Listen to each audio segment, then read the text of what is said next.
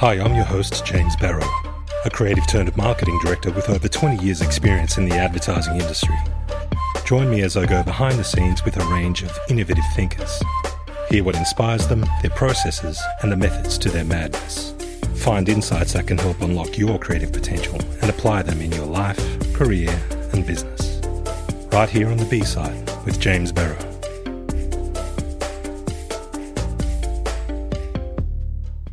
How can strategic design help solve today's business challenges? In episode 7 of the B-Side, In the House Sessions, I speak to Marque Kabbaz, Director of Strategic Design at Isobar in Sydney. Marque has nearly 2 decades of experience as a strategy and business design lead, building both brands and businesses for some of Australia's largest organisations. He's worked across all sectors from financial services to FMCG, CPG, retail, mining, pharma, automotive, energy and government. Marque discusses how he effectively identifies the underlying cause of any organisational challenge and applies human psychology and creative principles to generate lasting and effective solutions that can be operationalised throughout the entire business. He's insatiably curious and a bit of a tech geek with a satirical sense of humour. He also loves rock climbing and a good single malt whiskey. I mean, who doesn't, right? And with a degree in behavioural psychology, he knows a thing or two about people as well. It was an absolute pleasure talking to Marque. He's a dear friend and a deep thinker. I hope you enjoy the episode as much as I did in making it. Cheers. We're with Marque Kabbaz. This is the B-Side with James Barrow in the House series. I'm so happy to have this man in the house, or in his house. Marque, how are you? How are you coping? How's this coronavirus nonsense treating you now? James, firstly, thanks for having me on the podcast. Look, it's been challenging. I don't think anyone is having a really easy time of it at the moment. We're all facing a number of challenges, but I think given the context, given what we've been through over Christmas with the bushfires, before that with the drought, a little bit of breathing space, and here comes the virus. Spirits are high in my household. My colleagues at work have been exemplary in the way that they've pivoted, and we can probably unpick that a little bit more as we go. But I think, look, like most Australians, we're doing the best we can to deal with the ever-evolving situation and taking it day by day. Yeah, it's been really, really interesting to see how businesses are pivoting. Obviously, some are coping better than others, and some are moving far quicker, expediting some of the things they maybe should have done some time ago. You speak of work there, and I know we'll come back to, and I guess anything we talk about will be framed with the unavoidable topic of coronavirus, but why don't we try and maintain some normality? And I'd really like to start with, where you're from, get to know your backstory, and how did you get into your field? I started, like most people, doing an arts degree straight out of high school, which was my way of deciding what I wanted to do. I didn't have a clear direction at that point. And I fell into behavioural psychology. That was the area that most interested me in my university days. And I think, James, the learning for me from that was it was eminently interesting, but I couldn't ever picture myself solving people's problems for a living.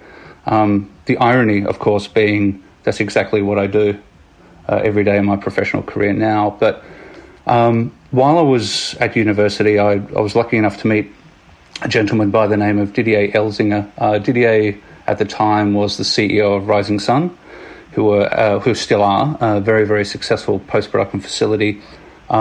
He's since moved on. He's now the CEO of Culture Amp, based out of Melbourne. I encourage everyone, if you're not familiar with them, to look them up. He took pity on this university student who had a degree in behavioural psychology and not much else, and gave me a job in visual effects.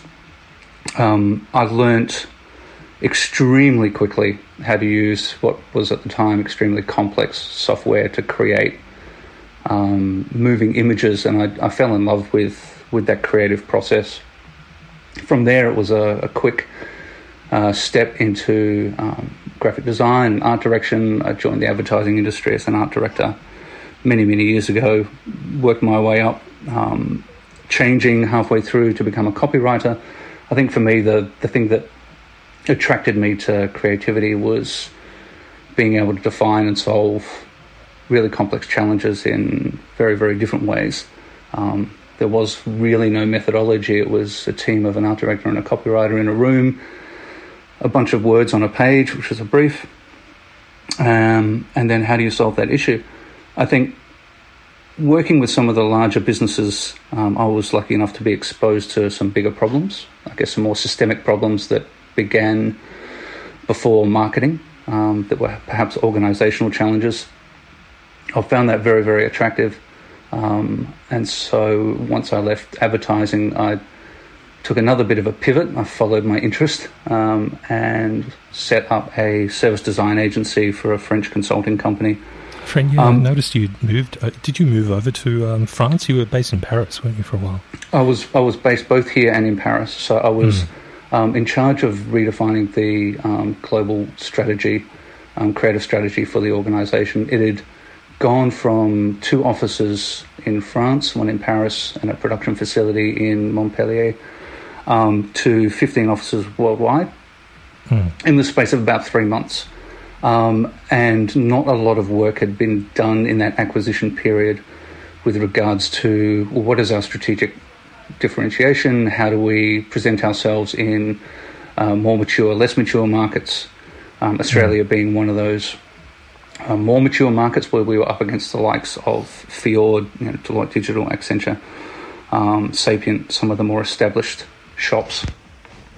So I took that on. That was a fantastic challenge, and it really gave me the chance to be exposed to some global organisations and understand a little bit more about the challenges they face, the way that they're structured to overcome those challenges.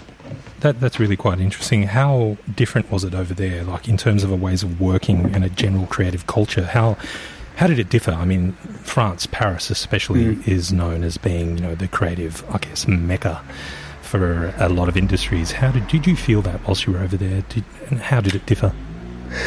Well, I've got to say, James, my first trip over there, I went in feeling that, I'm going to walk into the innovative hub, the centre of service design, and really kind of get into the thick of it. I think the reality for me, which was somewhat disappointing, was that it was very, very methodical. The way that organisations there engage tends to be... surprising. Look, the creative teams within the organisation were frustrated. They felt as though they were very much production. The creativity wasn't democratised throughout the organisation. So that was a learning, and that was something that we worked very, very hard to address. Teams in the US had greater design maturity in the service design space. The Paris office obviously was the centre of gravity, and shifting very, very ingrained practices is something that I'm sure you can appreciate was quite difficult to do. The business eventually saw the value in doing it and invested quite heavily in people. It's since been merged with another acquisition that consulting group has made. So I've been following the progress there. They've evolved quite a lot as an organisation since then. So I guess the early thinking we put in place was owned by the business long after, I'd had my input, and they've really expanded on that, which is very, very satisfying. Just backtracking a little bit about your personal background, where are you from? I mean, Marque Kabbaz, you sound like you either sound like a rap group, from the 90s or the 80s, Tribe Called Quest, Marque Kabbaz, Wu-Tang Clan, or... You're talking my language now, James, I wish. Hey, well, you got the coolest name in the world, man.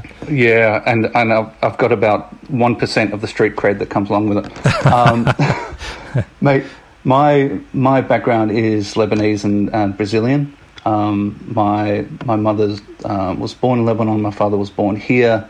I was born and raised in little old Adelaide, which was, by all accounts, an idyllic upbringing. I had a very, very comfortable life. We weren't rich, but I never felt lack or hardship. Mate, I've got absolutely nothing to complain about in my life. I count myself as extremely lucky. I think the name has certainly, made people think twice when they pronounce it, when they can articulate it. I've had every different spelling under the sun, every different pronunciation. Is that why you under go by the sun. Q? That's why it's been reduced to Q. I think it's pretty difficult to. Gotta love Aussies. We can't get your name down to either it's two syllables nomenclature. or one. That's I right. wonder, like my name's James, but for some reason they've made it more difficult. The JMO. It's like, nah, James is fine. Just Q. I think the addition, the contraction, and then the addition of an O is a uniquely Australian way of codifying name. It really it's quite grating when you're overseas and you hear it though. You're like, oh God, stop it, please. Yeah, absolutely. And in terms of what would people not know about you, you've sort of gone into. It's funny how we define ourselves by what we do, and there's so much that you could talk about. You and what defines you. What's some of those things that people don't know about you that you're happy to share? Oh, geez. That's a really, really deep bucket from which to draw, James. People don't know. I think the people who are close to me know, but the people who aren't perhaps don't. I've never had a conscious plan for my career. I've been fortunate to meet really smart people and had the nous to work hard enough to create good opportunity. But I think anyone who looks at my LinkedIn profile, there's a few non sequiturs there. I think the thing that most people don't know is I'm really 100% driven by curiosity. If something piques my interest, I'll go at it. If I get the chance to create something from nothing in any form, I'll go at it. I guess one thing that most people don't know, when I was putting myself through university, my creative outlet was alcohol. Let me unpack that before everyone starts to build bias around that. I was a cocktail bartender, and I got pretty good at it. I won Cocktail Bartender of the Year back in the late 90s. And once again, for me, that was just another, I guess, way to take raw ingredients and create something from nothing. The upside, obviously. I'd love to talk to you about that point, because I did a stint whilst I was going through college as first a glassy at a place called the Sydney Saloon Bar. My friend Michael worked there, and he got me a gig there, and I started out as a glassy. And I worked with a group, a team, a cohort of bar attendants who were also studying visual communications and whatnot. And it was probably one of the most creative environments I've been in. There was a certain vibe and atmosphere, whether it be behind the bar or in the kitchen or out on the floor. There was this real energy that I really loved. I almost got to a point where I was thinking, I could really stay with hospitality because I'm getting this creative satisfaction here. The great thing about working in a really, really busy environment where you have 100, 200, 400 people screaming at you all night to serve them, you've got a dance floor at the time. The people who ran or who own the security company that ran our front door were the Hells Angels. So, we had all manner of complexity in that place. This was covering before all aspects of society. Yeah, exactly. But I think what it does is it teaches you how to act in stressful situations. It teaches you how to diffuse stressful situations. It teaches you how to negotiate, how to understand what people are really after, how to talk to completely different people about completely different things, but still get to the core of what they're asking for. It teaches you negotiation. It teaches you care and hard work and pivoting and thinking on your feet. I mean, I'd recommend it to anyone. I'm not sure what the industry is like now, but certainly back then, you throw a wide-eyed kid like I was into that environment, and they come out with a whole bunch of skills that you can apply to anything. I think I learnt my work ethic. I'm not saying I'm the most hard of working people, but I think I work bloody hard and have done. When you're starting work at 7 p.m. and you're finishing at 4 a.m. and you're on your feet the whole time, you're covered in booze, cigarette smoke, puke, and you get home, and it just puts things into perspective, doesn't it? It really does. And having that empathy, being able to relate to a broad church of people with different agendas. Yeah. In terms of other things people might not know, I want to preempt you. You climb for quite well, and I'm very envious of you. your definition quite well and mine are extremely different in terms of rock climbing anyway. My wife got sick of me sitting on the couch on weekends. I used to cycle quite a lot. I had an accident and I got a little bit gun-shy after having been hit by a car, and so my wife, just on a whim, bought me a set of climbing shoes, remembering that when I was young I used to do a fair bit of outdoor rock climbing, but life and family and kids and everything else, work had gotten in the way of that. And so I guess firstly to justify her purchase, I thought I'll go check out one of these new bouldering gyms. Never really been into bouldering before. I'd always really focused on outdoor, and I fell in love with it, and it was, I guess, a reawakening. So now for me it's my meditation. Obviously not at the moment, the gyms are closed, and I'm really, really missing that. For me, it's having a huge psychological and physiological impact, not being able to climb. As it is for many people, I'm sure. Yeah, but it's a really strong collaborative community. Once again, it's a creative endeavour. It's problem solving on the move. You're looking at a wall, you're looking at a set of holds, and you are, in essence, trying to solve the problem of how do I get from the bottom to the top as efficiently as possible. It is a metaphor for any sort of problem, isn't it? You've got an objective. There's a strategic approach towards that objective. And Correct. then there's the actual execution that you have to implement with Absolutely. efficiency to be able to reach that objective. And it's quite agile as well, in that, it's iterative. You might have a strategy, you might test that strategy, you might fail halfway up. So you have to rethink that strategy. You have to pivot and try something else. Literally, you fall. Literally fail fast. And gravity is an unforgiving mistress. I did a bit of, I was in Rover Scouts as a kid, and I was enrolled in the Duke of Edinburgh initiative, which I think is a fantastic initiative for our young folks out there. Part of that was doing a lot of these productive physical pursuits, and one such pursuit was rock climbing and abseiling and so on. And I found it incredibly rewarding. I overcame my fears. I learnt a thing or two about knots and physics, and learned how to support people through balleting and whatnot, and being there and being present, not just on the rock face, but when you're at the base and you're watching out for your peers as they scale or come down the rock face. We climbed the middle of the Three Sisters in Sydney, Australia's Blue Mountains, and signed our name at the top, which I thought at the time one of my biggest achievements.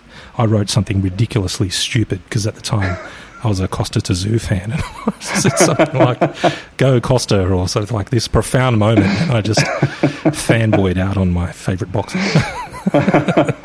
Anyway, there's no shame in that.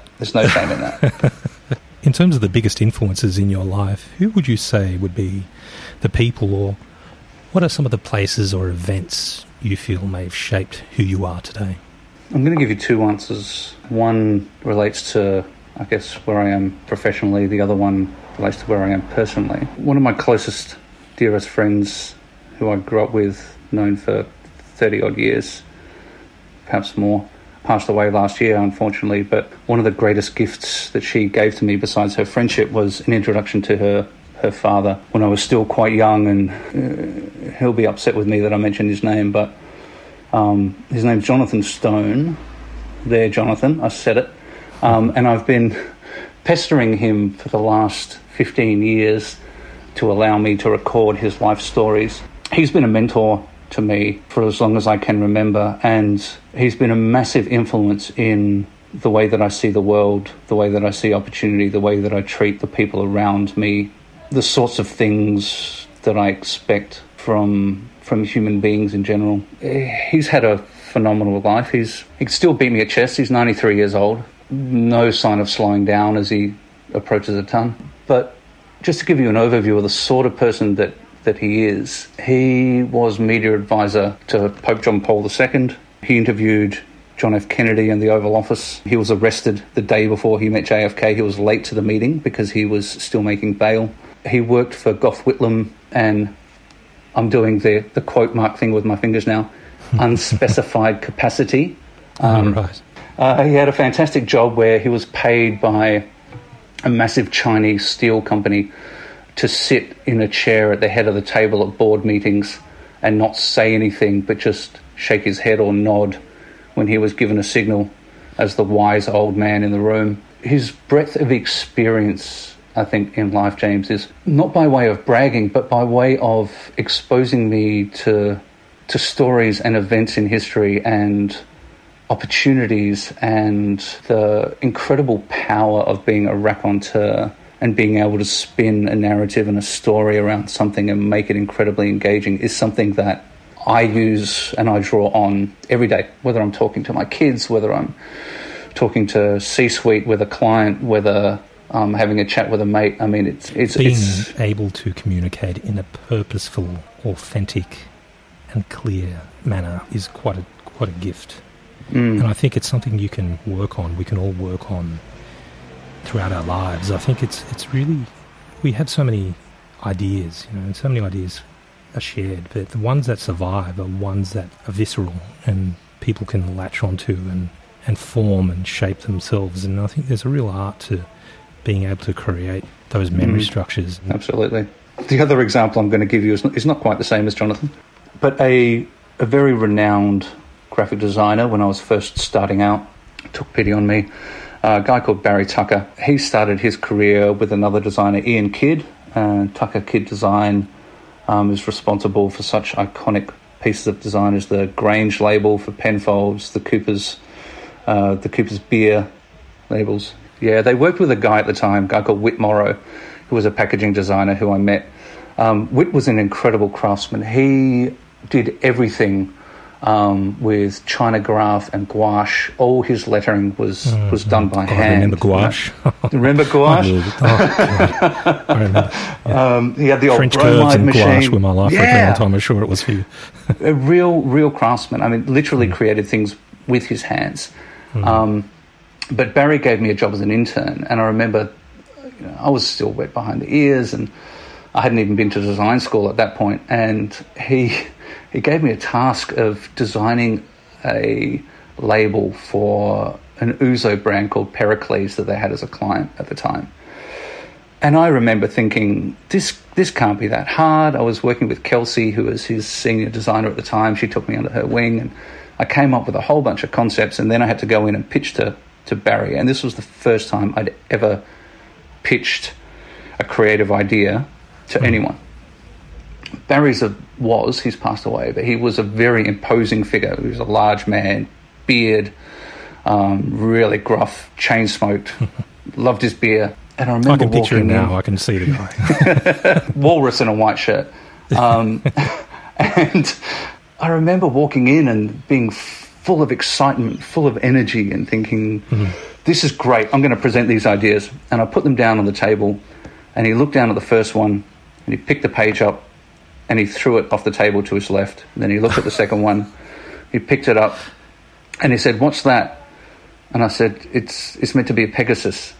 And he said, "Why the fuck would you put a Pegasus on a label?" And then he threw that aside, and then he picked up the third one, and it was Roman columns or something like that. And he said, "This one's even more shit than the last. Seriously, what are you doing here?" And he said, "Go back, do it again." And I was devastated. I put my heart and soul onto the page, and I thought, at least I'm going to get some feedback. And I went back constructed, like, give me something to work on. I went back to Kelsey, and she said, "So how did it go with Barry?" And I told her, and she said, "Wow, he took pity on you." that was him Barry being nice. Yeah, and what do you mean he took pity on me? Anyway, she helped me rework concepts, and I went back into pitch a second time, and my hands were trembling, and I put the things in front of him, and I wanted to second guess it, and I wanted to say to him, "Look, I can still, rework it. This isn't my final thing." And Kelsey had counseled me to definitely not do that, to just put it on the desk, keep your mouth shut, see what he says. And he didn't hate two of them. He picked out one element in one of them and said, "That's actually pretty good, but it doesn't work in this layout." And so I had this sense that what he actually did in his way, which was terribly confronting for a first-timer, but what he'd done is he'd forced me to take a really, really hard look. You can't phone this in, mate. You can't just do some scribbles and think it's great. You have to be a really, really hard critic of the work that you're putting up before it gets to me. You have to give me nothing to call out as not good enough. And he could see that I'd phoned it in the first time, that I'd just gone, yeah, this will do, here's some Greek imagery, blah, blah, blah, we're all done. And that taught me a lot. I didn't spend much more time with Barry, not because of the way that he was, but because I decided to throw myself into design school and actually learn the techniques that I needed, because I realised I didn't have the skills. But he's always embedded that with me, and I've taken that approach when I've been fortunate enough to be responsible for young creatives or to help young creatives, certainly with a completely different manner to Barry, but to help them focus on the process and the internal process before you get to the page. Yeah, you and I have done that together, not so much recently, but in 2015 we were both tutors and mentors to two groups of students at a ward school. And that was a really interesting process. We had a couple of really good groups. I think Michael Watts went on to be award school top 10 for Australia. I think Willie Maitland and Xander Willamette. Yep. I think they're going great guns at the moment, and the rest of the team did quite well. It's only because I used to work at Clemenger BBDO, and I know Willie and Xander are there now, so I get all the updates and whatnot on who's doing what, where, and so on. But, Michael Watts, I'm not sure what he's doing. I think he landed a gig in Melbourne or somewhere. But, Michael, if you're out there, mate, ping us a message. Yeah. Let us know how you're going. In terms of what you're doing now, what's keeping you busy these days? Where are you? What's happening? You're at Isobar, right? I'm at Isobar now, yeah. What are you working on? Geez, what am I not working on what at the moment? Are you not working on? And what do you do? Let's go into your work. Let's talk war. Let's get down to business, baby. Okay, so let's get down to business. So I'm responsible in Sydney and Canberra offices for our strategic design and business design offering. I'll unpack what they are in a second, but I think it's really, really important to say that I spent a little bit of time in the wilderness from agency life. Intentionally, like setting up the service design agency for Capgemini was not traditional creative agency by any means, working in the consulting space. From there, I went into a fintech startup, which in itself was an incredible learning experience. I'd highly recommend to anyone who enjoys having to strategically pivot 5 times a day, deal with regulatory change at the drop of a hat, work ridiculously long hours to give it a shot. It's a lot of fun. As it is. Yeah. Constant flux. It's part of it, right? I mean, part of the excitement, being in and around people who are pivoting constantly, redesigning their business models, putting themselves out there, taking these risks. I mean, it's not for everyone. I would have kept going. I really would have. I think the fatigue with a young family, I've got 3 children, and the hours that this role demanded, the orders of magnitude that we were working in, to give you a sense without giving it away, I'd gone from working on pieces of business in creative industry that were perhaps $15 million for the entire account client over the space of a year, to building a fintech that was looking at the first fund being around $135 million, fund. So there's a lot of stress that comes along with, if you're building something that is going to be managing that magnitude of funds, every single detail has to be absolutely perfect. I think that said, when I came out the other side of that and my job there was done, I wasn't screaming to get back into agency life. I think I had this perception or this memory of it being really long hours, really thankless work. I think one of my early creative directors, a guy called Lynn Punchin, who was one of the founding members of KWP down in Adelaide, the gentleman, absolute gentleman, told me early on that being a creative is like coming to work every day to have your heart broken. And it really is, isn't it? I can empathize with that, that's for sure, yeah.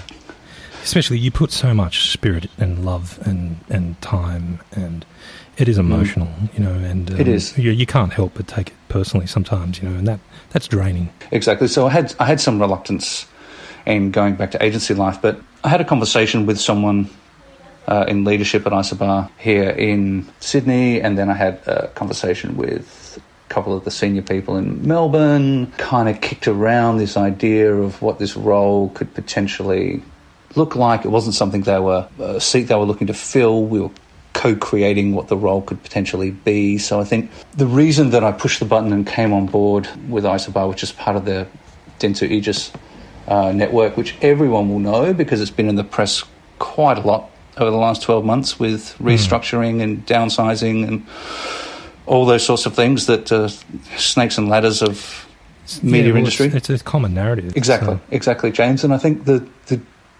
differentiating thing for me with Isobar was it didn't feel like an agency. It felt like, and it still does today, 9-10 months, however long we are down the track, it still does today, especially more so now, having been through what we've all just been through, what we're going through, like a collection of really, really smart, really, really passionate people who are all pulling on the same rope and just want to make cool shit and want to be excellent to each other. I mean, every business has their corporate values, and we all pump them out on every presentation that we spit out, to prospective clients.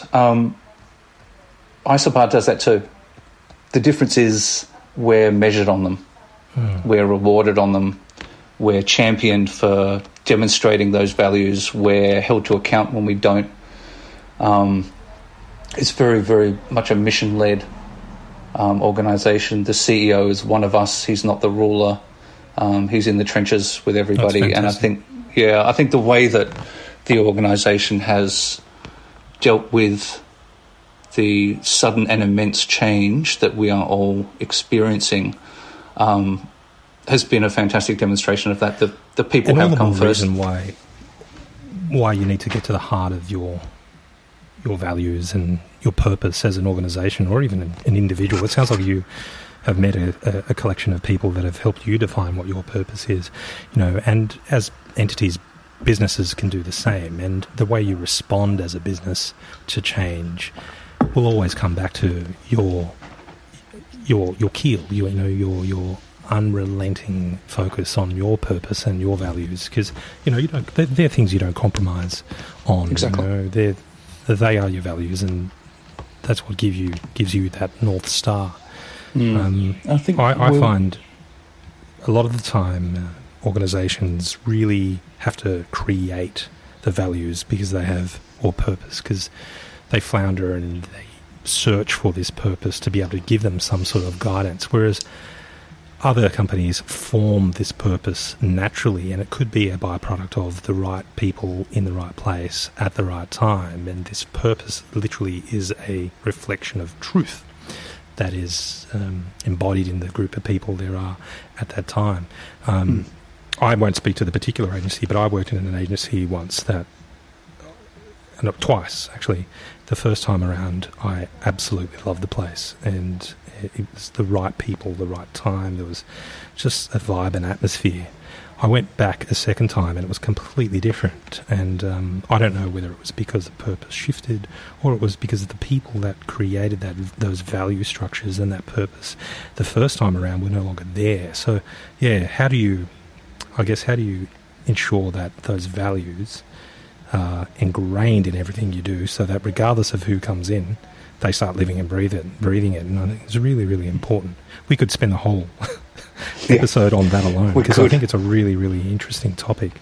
I feel it every day in this organisation that we run everything in Agile. We've restructured the entire agency to work in squads. In the past, I've worked in organisations, agencies, businesses that are very much like, the cobbler's child, in that we're fantastic at telling our clients what to do, but we don't actually adopt those methodologies or practices ourselves. How are the squads working with you? Did it take a little while for people to get used to the ways of working and the various rituals? It has. It's taken a while, but it's a moving feast. And I think the power of that is we're in a position as a collective, as an agency, to talk to clients from a position of knowledge that we've actually done this. We're not recommending that you do it and then we're doing something else entirely.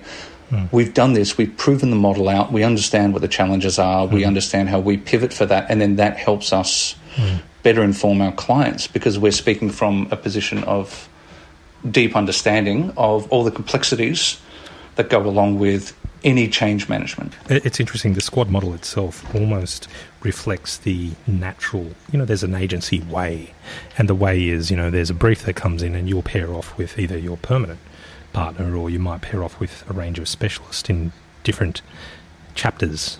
That is pretty much what the squad model is about, right? You have this squad dedicated to a specific body of work, and you've got representatives from each of the chapters, and you bring them all together to work on a particular campaign. At my work, when we were implementing our agile model, it just reminded me of almost a formalisation, for lack of a better word, of those organic processes that happen in creative organisations. And I really liked it, I really embraced it, and highly recommend people try and implement that agile structure themselves where they can. Do you use Kanban boards and any sort of project management? I love a good Kanban board. Love a good Kanban. We do.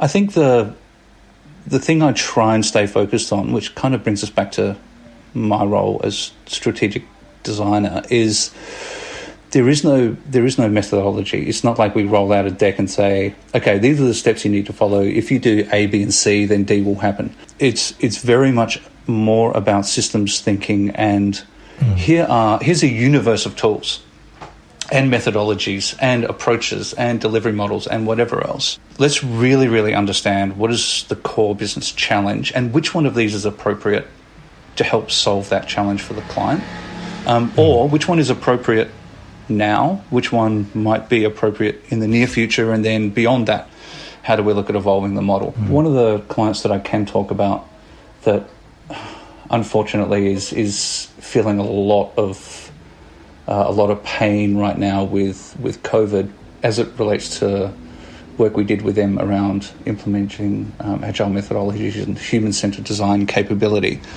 is Qantas. And they're obviously a massive organisation. They have a huge in-house digital department, which in essence runs like an internal digital agency. Very talented people, turn out fantastic products. But like any organisation, to move a significant number of people from an established way of working to an emerging way of working is complex, difficult, time-consuming. There's going to be pain along the way when you're driven by velocity, productivity, output, ROI. It's hard to make incremental change that impacts any of those things, because each one of those things has an owner within the business who doesn't really want to have their KPI impacted in the short term, so that there might be some gain some unquantified gain from their perspective in the long term.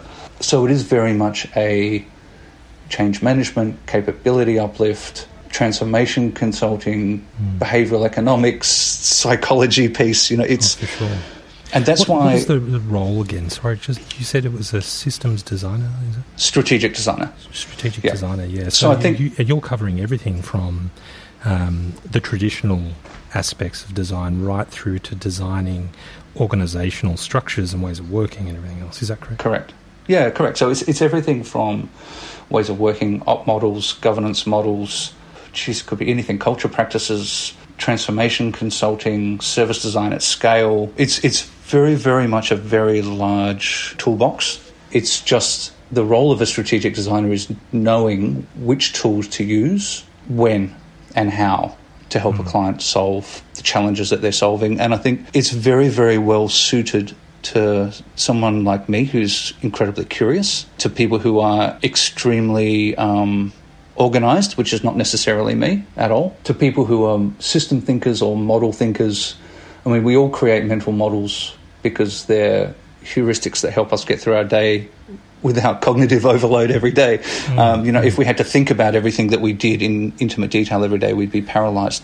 That's right. And I think if you can understand that as a communicator, the better. If we realise that people don't have the time to unpack or untangle the nonsense you're throwing at them, and just respect that, then we can communicate to people far more effectively. So how does a traditional strategist differ to a design strategist?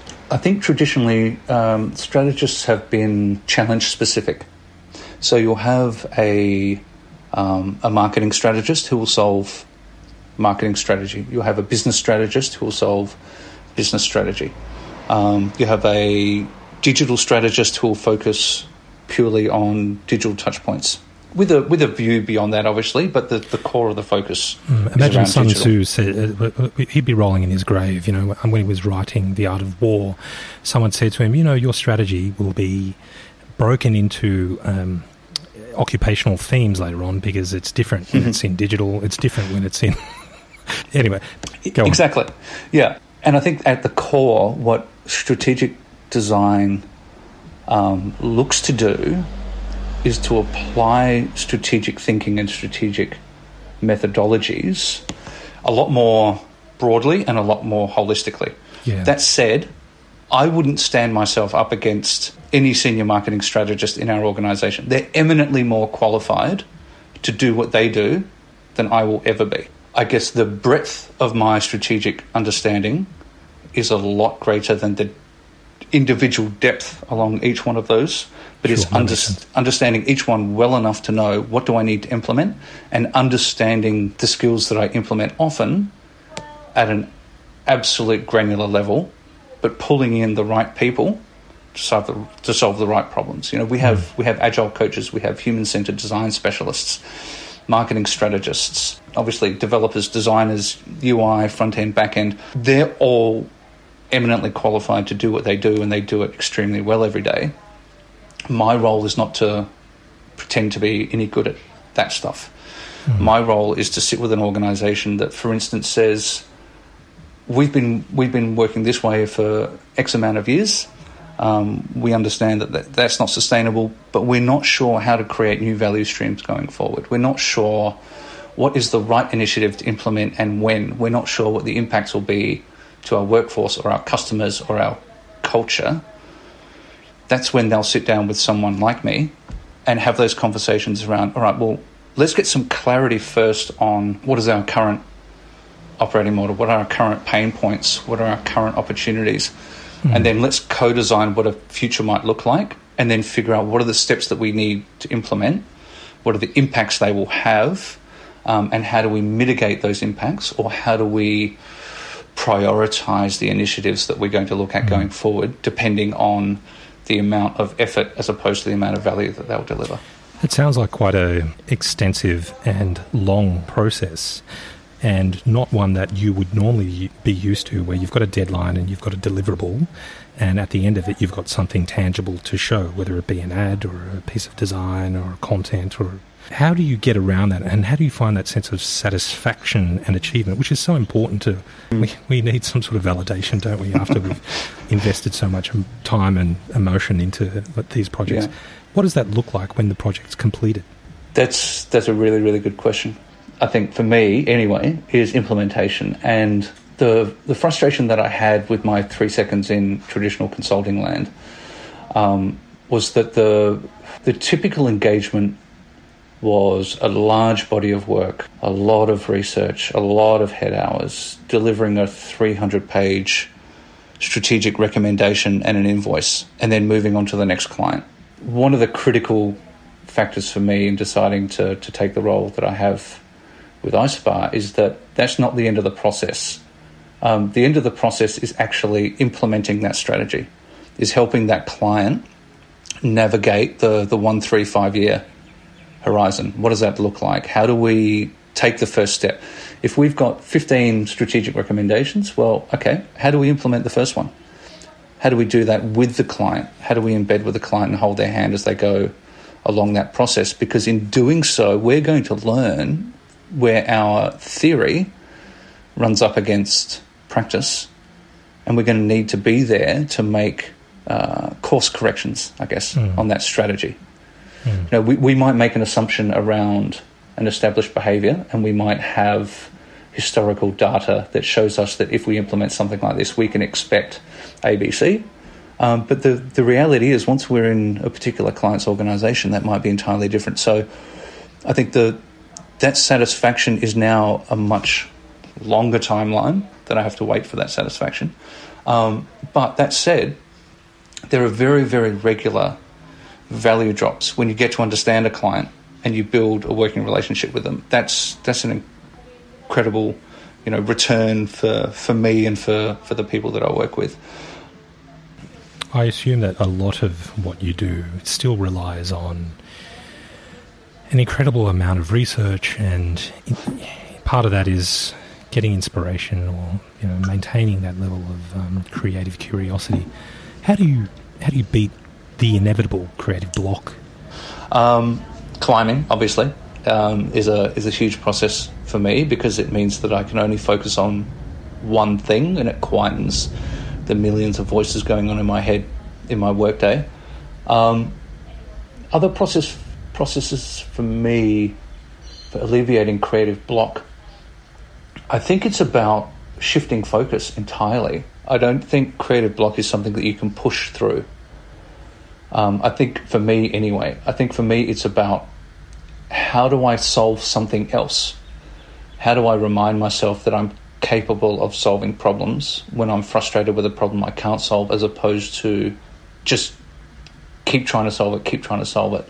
But I'll look to something else, hoping that something will change or jump into your head that'll give you inspiration. So the circumstances won't change in that moment, so I'll change the circumstances and remind myself that I'm capable of creating something. And that might be a plate of pasta, it might be painting, it might be going for a run, it might be something else entirely. But for me, it's about really shifting my focus to something else, believing that eventually the creative block will pass. Jonathan, my mentor, the 93-year-old, said to me on more than one occasion, when you're frustrated at what's coming next, just look at where you've been. And what he's meant by that is, there have been times where I've said to him, mate, I don't know how I'm going to solve this. Like, I'm seriously up against it here. I've got a deadline. Nothing is coming to mind. I feel out of my depth. I don't have the skills to actually unpick it. I'm feeling incredibly frustrated and unstable right now when it comes to being able to deliver on what's expected. And he said to me, well, have you been in this situation before? Yeah, plenty of times. Did you solve those things? Yeah, I guess so. Otherwise I wouldn't be here. So what the hell are you worried about? Why are you focusing on what you can't do when just look backwards and look at all the evidence of times that you've done it before? Yeah. But we beat ourselves up, don't we? We really do. Time and time again, you beat yourself up because of this self-doubt. Are there any go-to books or films? I know you're a bit of a film buff, and you might be somewhat of a... You've made a few yourself, haven't you? I think one that you co-wrote or wrote yourself, picked up some gongs internationally. We were very lucky. I worked with an incredibly talented photographer who's turned director, who I met in our time at Leo Burnett, actually, James. A guy called Christian Mashenko, and he was kind enough to invite me to write a short film script, which we produced. We shot in New York a few years back, and we entered it in a whole bunch of film festivals, short film festivals, and a few people seemed to like it. Didn't think it completely sucked, so that was good. We're working on another one at the moment, which is a documentary. So first one was fiction. This one's very firmly non-fiction. What's the name of that film so our listeners can check it out? Longing, Longing. Are there any books or films that you love that have inspired you, that you go to for creative block? Yeah, there is. There's one book in particular that I always go back to, and I know Song Tzu's Art of War is probably the most often quoted book in this regard, but for me, it's a book called The Book of Five Rings by Miyamoto Musashi. Yeah. And the thing that I always come back to with that book is, physically, you cannot be attacked by more than 10 people at once. There's not enough space around your body. I love that. So if you can defeat 10, you can theoretically defeat 1 million. Right? So for me, it's all about chunking. It's all about, you look at the things that you can affect and you affect those things first. You don't look at the size of the problem. You look at the bit that you can defend yourself against or you can attack, and you do that bit first. Yeah, so that's a book that I always come back to. Miyamoto Musashi, I think he became, talking about purpose, he found his purpose quite early after securing his place as the best swordsman that has ever lived in Japan, and he got to such a point that he became this humanitarian, and he received challenges from all over Japan, and he would simply beat them off with a stick, so he didn't have to kill them. I mean, it's also a great lesson in appropriate use of power. Just because you can doesn't mean you should, and I think self-moderation's a really, really important thing, especially if you're a senior practitioner in the industry and you're responsible for juniors. Your responsibility is to nurture them and help them and guide them in the most caring and collaborative way that you can. I think the days of beating people with a stick and expecting them to get better are well and truly over, or at least I hope they are. Damn it. For me, it's always the carrot or the stick, mate. I mean, Yeah, exactly. It's quite binary. No, I'm joking. One thing that I've found incredibly gratifying in the last year, and this is a colleague of yours as well, James, Nikki Bryson, has started this fantastic... She'll be on this podcast, mark my words. She's amazing. Yeah. I volunteered my time to be part of her Trenches initiative, where I mentor some... Have you undertaken that yet? Coming. Mate, that is one of the most gratifying things that I've done. I've been lucky enough to have a few mentees through that program now, and being able to help people overcome challenges or answer questions or give guidance on an individual one-to-one level with all the learnings that people like you and I have picked up in our time in creative industry is incredibly gratifying to be able to give back and help the next generation define the way that they want to approach the industry. Yeah, and that's a good point, define the way they want. I think they have to want the advice as well. I'm more than happy to share it where I can. I think the mentee has to be very receptive to receiving that advice, because it can be quite confronting. I know speaking to people about things that are concerning you and asking questions that you may feel stupid asking is always quite confronting, but I think the reason we do that is because we ourselves wish we had someone to be able to, pull us up and through the industry, because it is quite a daunting and quite an aggressive career to try and carve out a place in. What's your favourite piece of work that you've created or you wish you had? That's a huge question. I won't even pretend to put one of mine up in there, but there are two pieces of work that I love for what they did, for the very fact that they just reintroduced play and reintroduced pure creativity at a time when digital was starting to emerge, ROI was back on the table from a really, really process-driven perspective. The first Bravia ad, that was just, it was such a pure creative idea, it was so lovely. It was a moment of joy, and that's all it needed to be. It didn't need to talk to me about the features or the price or the inputs or the ports or, any of that sort of stuff. Positioning an idea doesn't have to be a literal rattling off of all the proof points, and that's what they could have done with the Bravia screen and high definition, better colours, brighter brights, and so on, and rattle off all the tech behind it.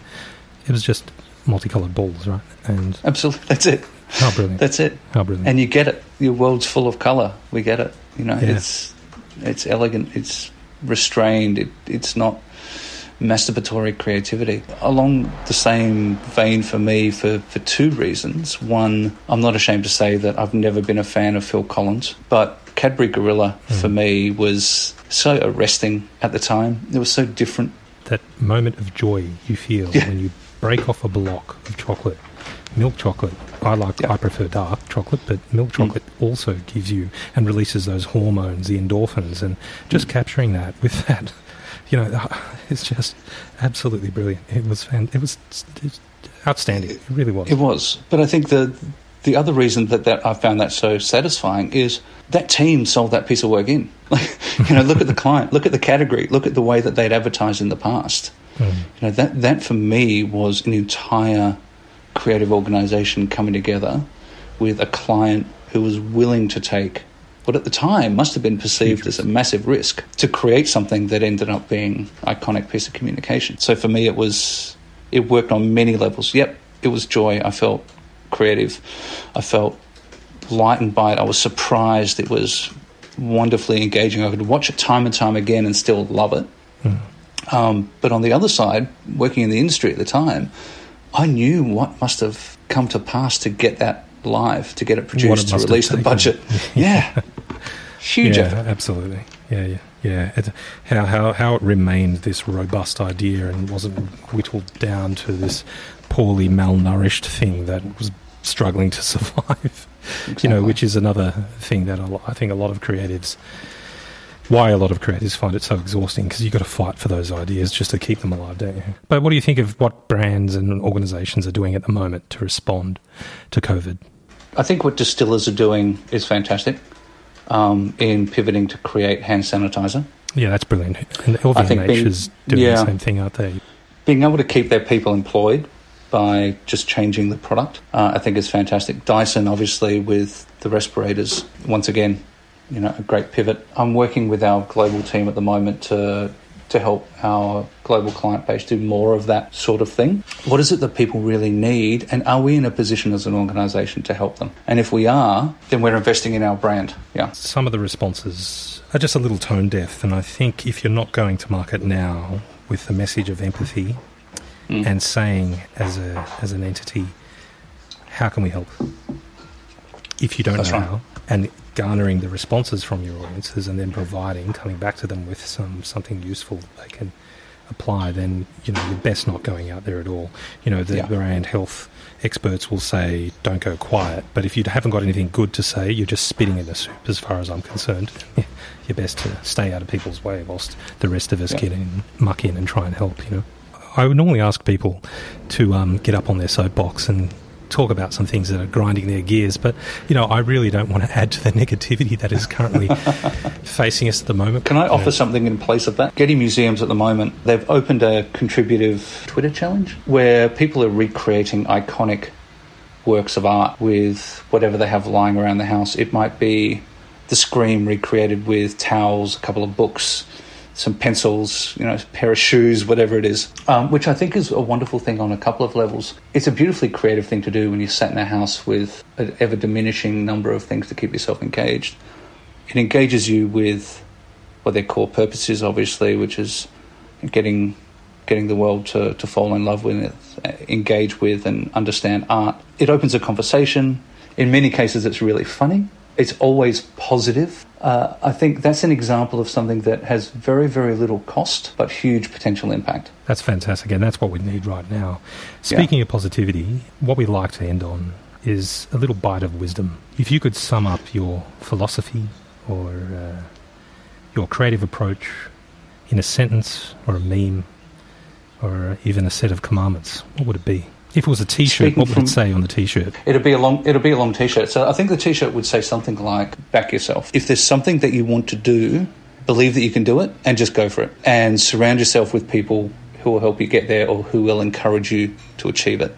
Don't put any effort into negativity or people that stand in your way. If it's something you want to do, just go do it. And you'll find a way to do it. You'll connect with people who also want to do it. I think the other thing, and I've heard Professor Scott Galloway from NYU Stern talk about this a lot, where he says, when you're young, don't follow your passion, follow what you're good at. I think there's a middle ground to that, and that's certainly how my career stumbled to the point that it is now. And that's been to follow my curiosity, but upskill as hard and as fast as you can to support that. If it's a passion, great. Get to be as good as you can be at exploring that passion. And then if that passion changes, fine. But invest 100%. Back yourself, go for it. Work your ass off to get the skills you need to give it a good crack, because if you don't, you're wandering. Having a really, really clear idea of what lights you up is great, but making sure that you've got the skills to capitalise on it is just as important. That's fantastic advice, Marque. I think the listeners will find that really useful. I think you've offered some amazing tips, insights, and you've been very honest and open with your experience and what you're currently been up to. Mate, I absolutely love your work. I'd love to chat to you again. Stay safe. Wash your bloody hands. Look after that beautiful family of yours, and yeah, let's speak soon, mate. Will do. I've really enjoyed this. Thank you, James. Thanks, Marque. Right, chat again, All mate. the best, man. If you'd like to find out more about me or the B-Side podcast, please visit jamesbside.com. That's one word, jamesbside.com. And you can follow me on Instagram at B-Side Podcast. If you have any suggestions or feedback on the show, please email me at hello@jamesbside.com. And don't forget to rate, review and subscribe. The B-Side with James Barrow is produced by me, and I really hope it's helped unlock your creative potential. Thanks for listening, and until next episode, cheers.